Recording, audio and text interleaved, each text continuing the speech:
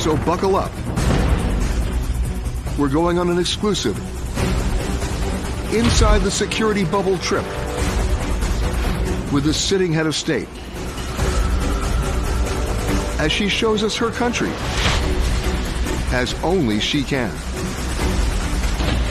I'm Peter Greenberg, and this is Tanzania, the Royal Tour.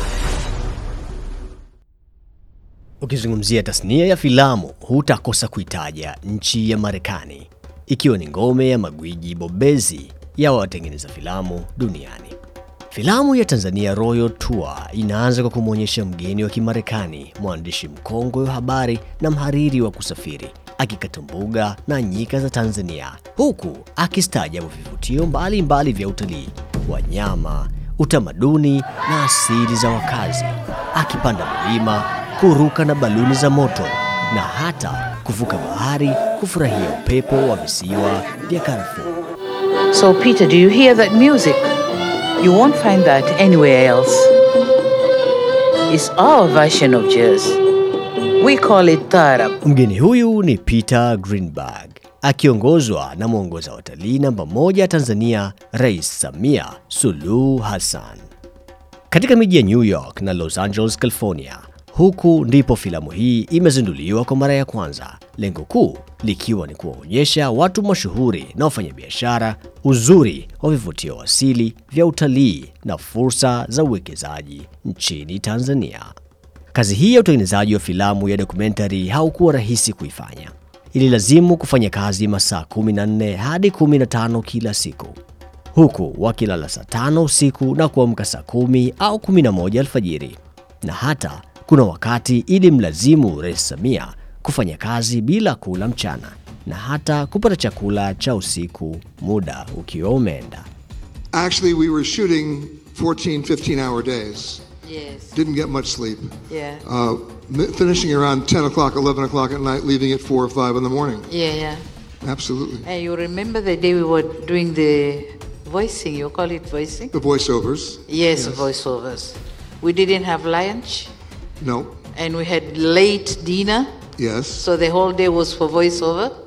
That was you tortured me. Kuna wakati ilimlazimu Rais Samia kuendesha gari. Hii ikiwa ni miaka 15 imepita tangu ajiendeshe mwenyewe kwa mara ya mwisho. Actually, it was the first time you had driven a car in a long time. After 15 years, yes. Mbali na ulinzi mkali wa rais kumzuia kufanya baadhi ya mambo, taratibu zilifanyika na filamu hiyo ikafanikiwa.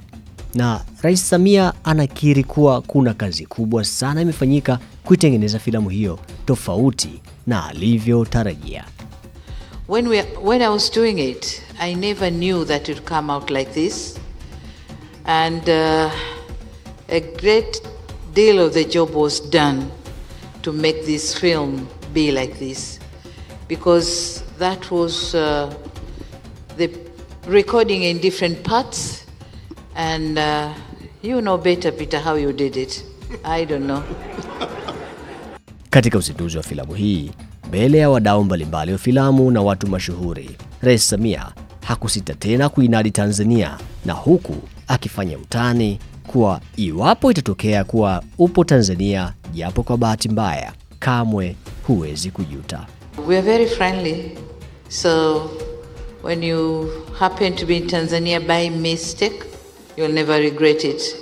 Uzinduzi wa filamu hii ya Royal Tour unatarajia pia kufanyika nchini Tanzania katika mikoa ya Arusha, Zanzibar na Dar es Salaam.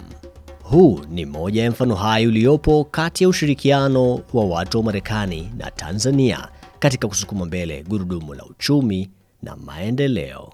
Kukuletea simulizi hii, mimi ni Mohamed Mvumbago. Ubalozini leo. Kumbuka kuwa unaweza kutufuatilia katika mitandao yetu ya kijamii @USEmbassyTZ kwenye Facebook, Instagram na Twitter, na tembelea tovuti yetu ambayo ni tz.usembassy.gov.